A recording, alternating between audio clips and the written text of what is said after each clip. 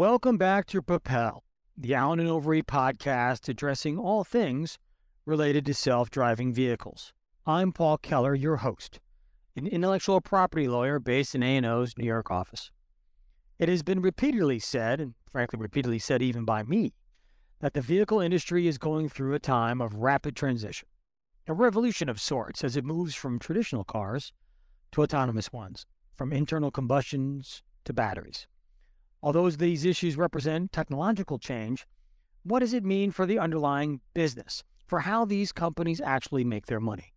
Is it business as usual, or do these tech changes also represent a shift in the underlying business models, or maybe something in the middle? Our guest today will address these issues and much more. Joshua Gans is a professor of strategic management and holder of the Jeffrey S. Gold Chair in Technical Innovation and Entrepreneurship at the Rodman School of Management at the University of Toronto. He is also the chief economist of its Creative Destructive Lab. He has written a variety of books on innovation and digital economics, including Prediction Machines, The Simple Economics of Artificial Intelligence, in 2018. His latest book, Power and Prediction, The Disruptive Economics of Artificial Intelligence, will be out later in November. Joshua, thank you so much for joining the program. Great to be here. Well, I'd like to take our time together to discuss the business side of the car industry and explore its past business models, present, and perhaps even its future. But to set the stage a bit on the transformation that is taking place, could you explain for us how the car industry traditionally made their money, including how the dealerships fit in, and then we'll talk about the changes that are taking place. Yeah, so I think the way in which you'd characterize how people bought cars previously, and still do, of course, is there was a single selling opportunity where people would purchase the motor vehicle, sometimes with financing, and then the dealership or anybody else wouldn't see them except for repairs of that vehicle, of which the consumer was hoping not to pay for any of it, whether it be through warranties or insurance. So it was very much focused on that initial sale. It's much the same way as you would focus on the sale of anything that was sort of durable, like buying yourself a business suit or buying yourself a dress for a wedding or something like that. It's that single point of sale. Obviously, with respect to cars, there was a potential for the consumers to resell their cars. So we had, of course, and still do, a healthy used car market, which feeds back into that initial sale as well, worrying about cars holding their value and so forth.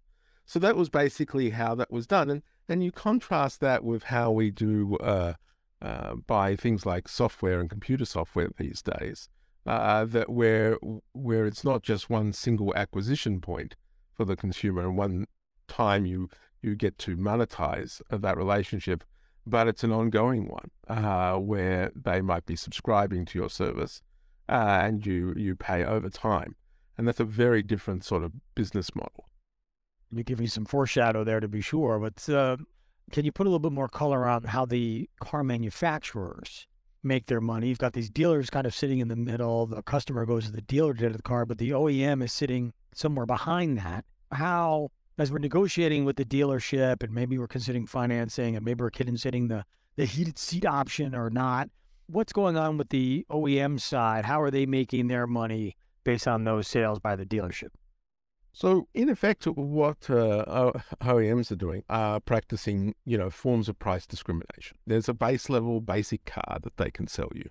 Then they think about how they can add features to that car that make them more particularly attractive right at the point of sale. One classic one being a sunroof, or as you said just before, heated seats.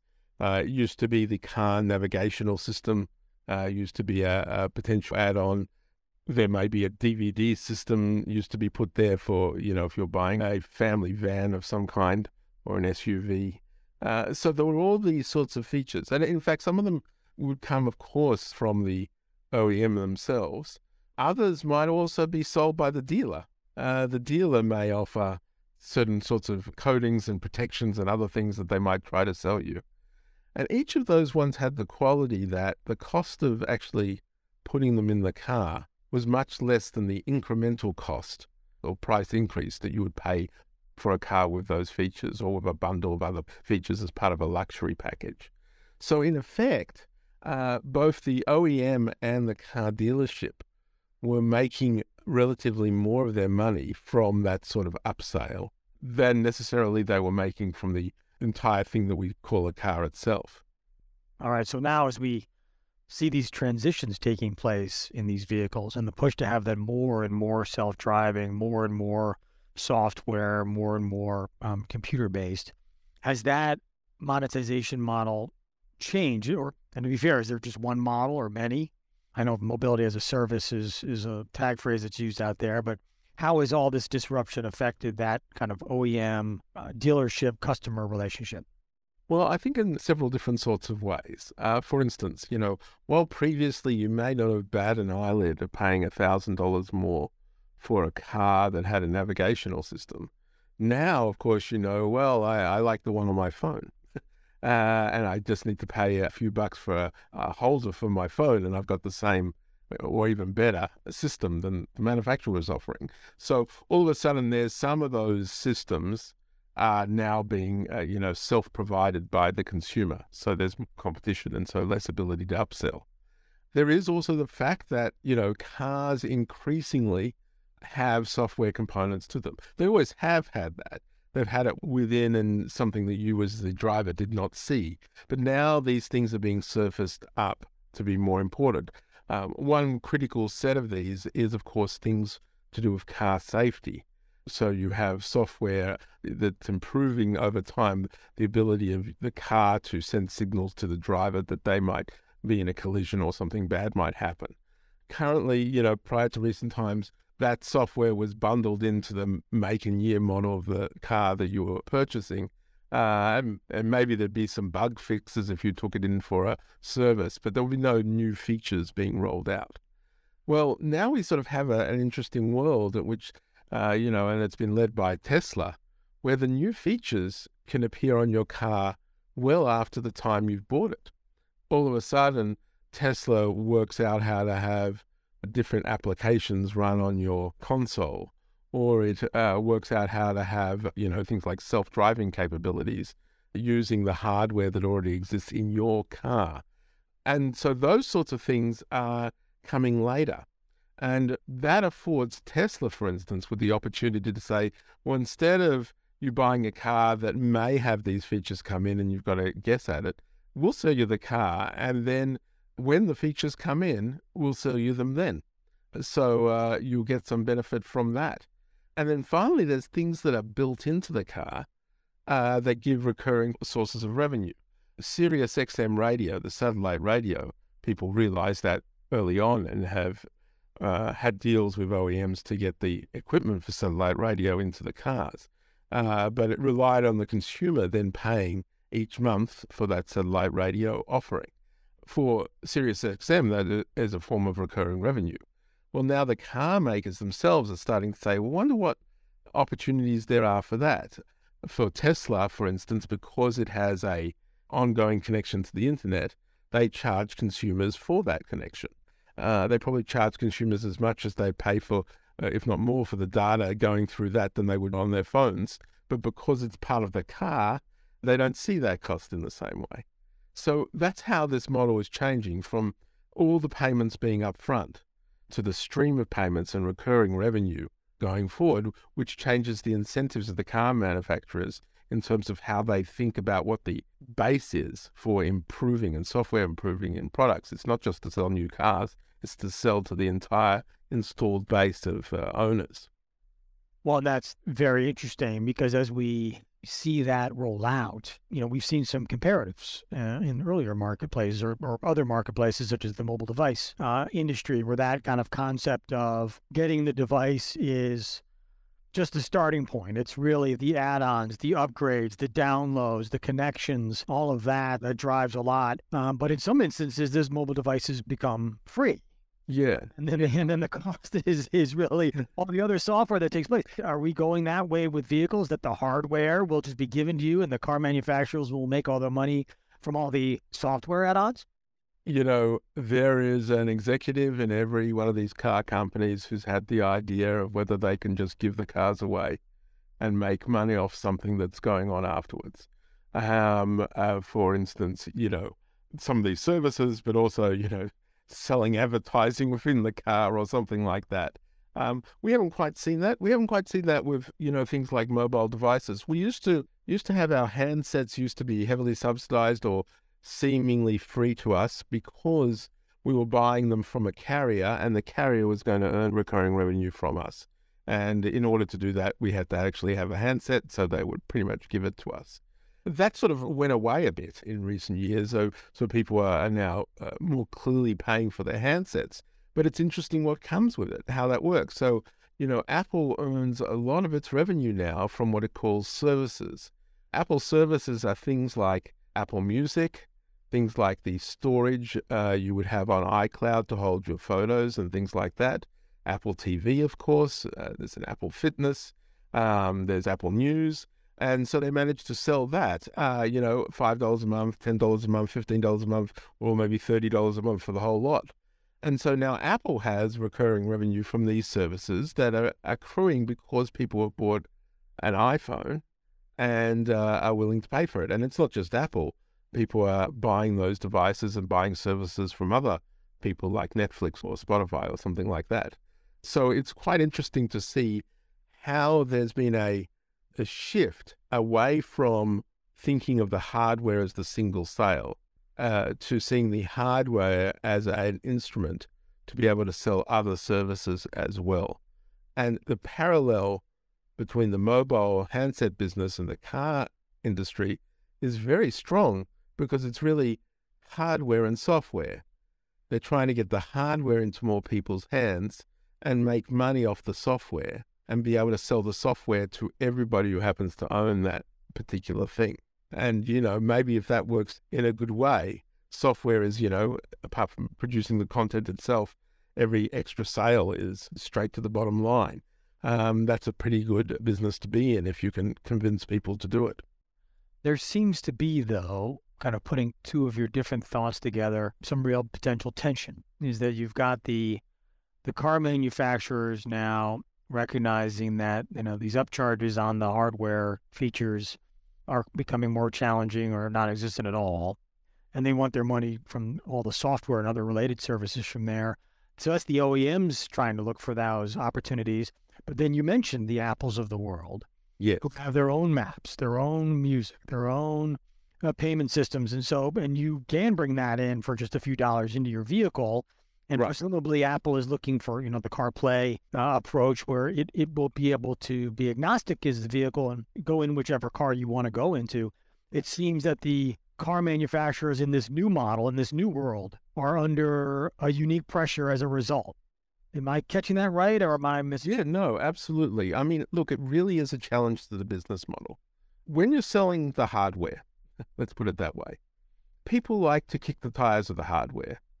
People like to be explained what the car can do, take it for a test drive, etc. They used to do the same with phones as well. You walk into a mobile phone store and look at all the different options for phones. It's been a long time since I've done that. I don't know about you. You go and you actually want to see the phone and see how it works and feels first. It's not the same issue today. That requires a high-touch sales process right at that initial sale going on there. As soon as you then say, yes, we'll care about people getting into the hardware, but where we see us earning our money is in the software, that also changes the logic by which you invest a lot or incentivize a lot these initial sales and have a dealership structure and things like that. And so much so that we've seen with Tesla, they don't even have dealerships at all in the traditional mode. I think their original thought was that no one needed to even do anything to these things. They should just order them over the internet. I think they're finding that people do have test drives and things like that. But either way, their process for that is not the same dealer networks that we've been experienced with for several generations. And I think the analogy is very close to what happened to the encyclopedia business. It used to be that selling encyclopedias like Encyclopedia Britannica was a very high-touch activity. The quintessential encyclopedia salesperson who would come to people's door and try and sell families on the education of their children, etc., by demonstrating that you'd pay $1,000 for a lovely leather-bound and highly credentialed encyclopedia set. But as soon as those things started going online, even when they were being sold as software, selling software that way was impractical. If you wanted to sell something that had to be connected to the internet, people had to have, a desktop computer or things like that to demonstrate that. How would you have a salesperson model to go and do that in the same way as you could carry a few volumes of a book around for the same experience? So, that model of selling encyclopedias unwound, even though the encyclopedia is, from a pure good point of view, the same content. It's the same content physically as digitally.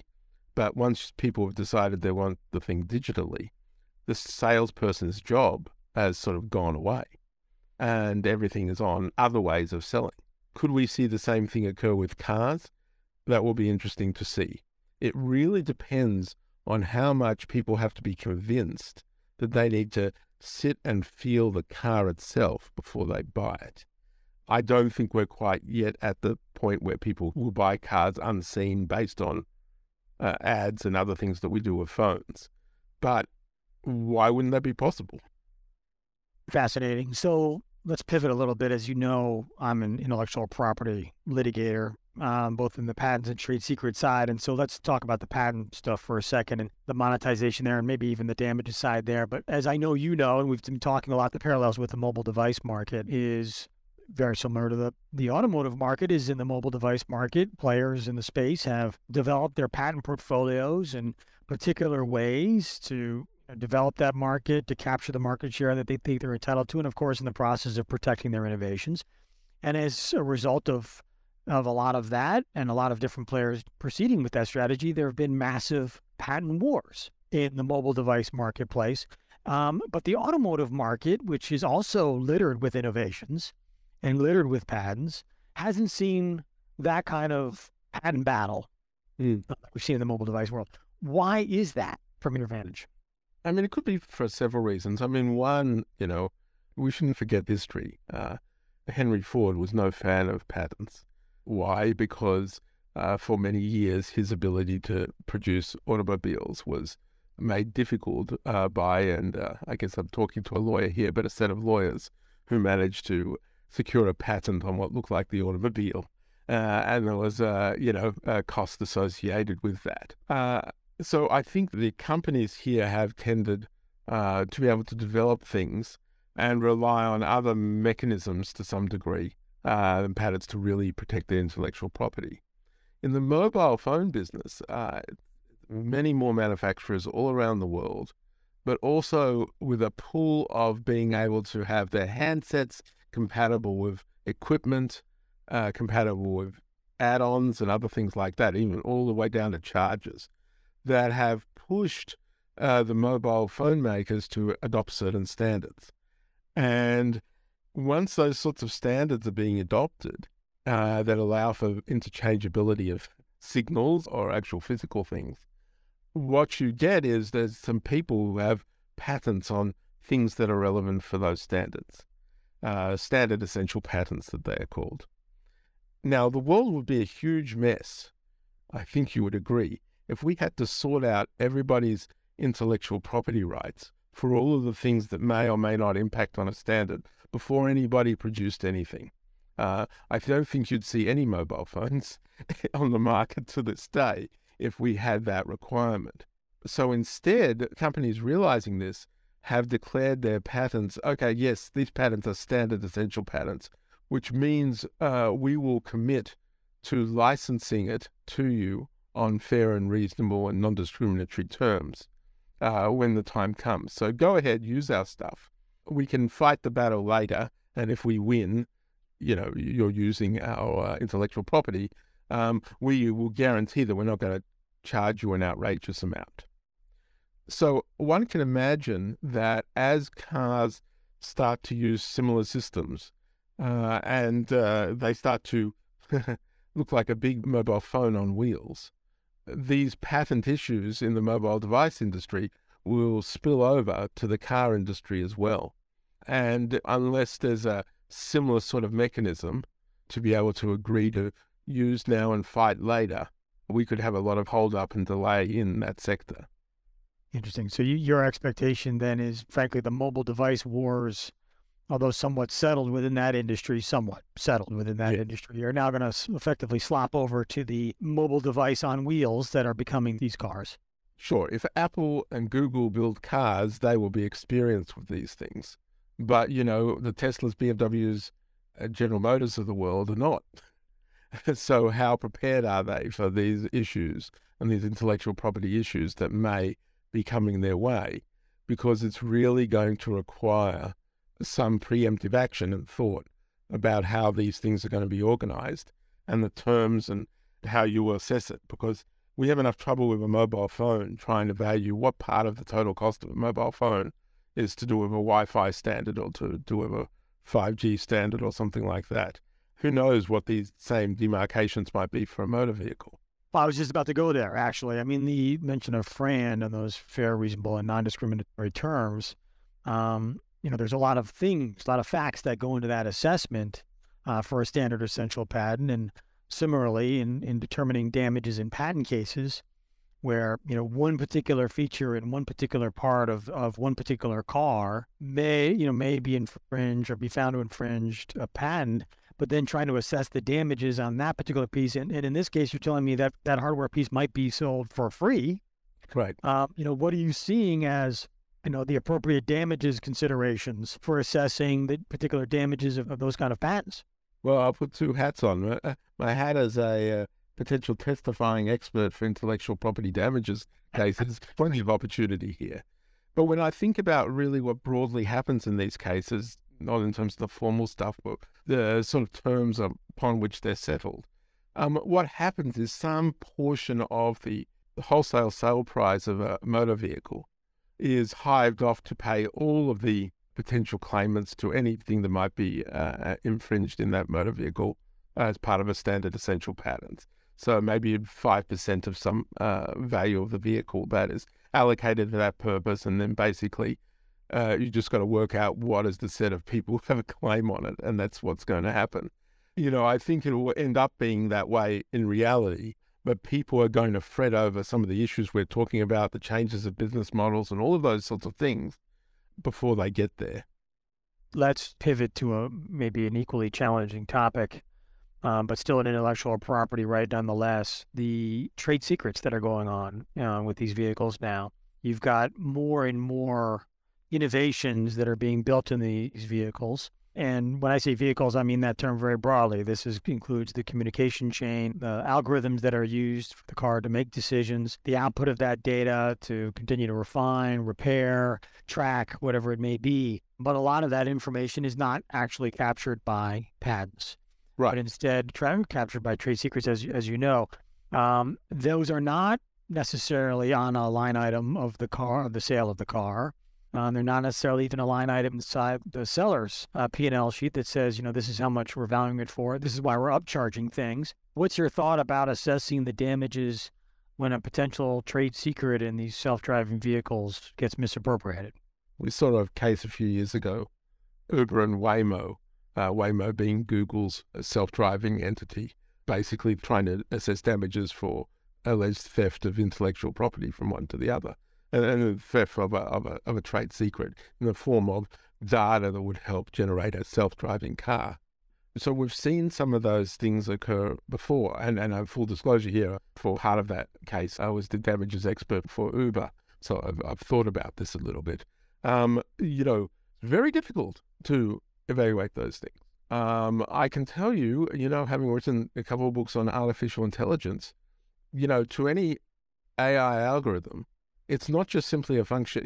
If somebody walks in and hands over an algorithm fully functioning to be installed in another car, that would be fine, easy.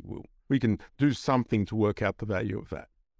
But if you're talking about components of that, you're calling it data, you're talking about a method, you're talking about a way of using a camera to update self-driving car capabilities, all those sorts of things.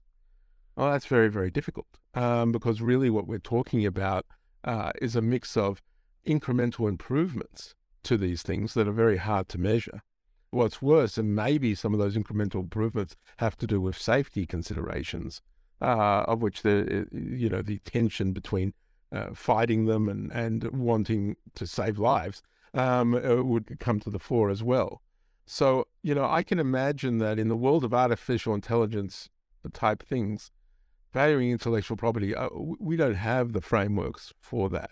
Doing the counterfactual exercise, but for the appropriation of this intellectual property, what would the profits have been of this company? Very, very difficult to do that, which once again leans me towards these sort of solutions that practical-minded judges have come up with, basically saying, yeah, okay, there's a pool here. It's going to everybody who has some intellectual property claim, we'll add you to it. If somebody's done something criminal or inappropriate, I think that's a whole other matter, not the same way.